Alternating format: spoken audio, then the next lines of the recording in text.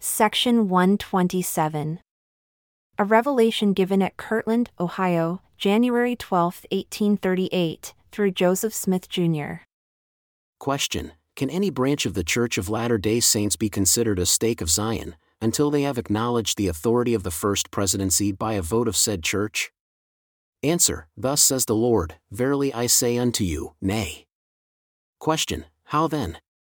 Answer: No stake shall be appointed except by the First Presidency, and this Presidency be acknowledged by the voice of the same, otherwise it shall not be counted as a stake of Zion. And again, except it be dedicated by this Presidency, it cannot be acknowledged as a stake of Zion, for unto this end have I appointed them, in laying the foundation of, and establishing, my kingdom.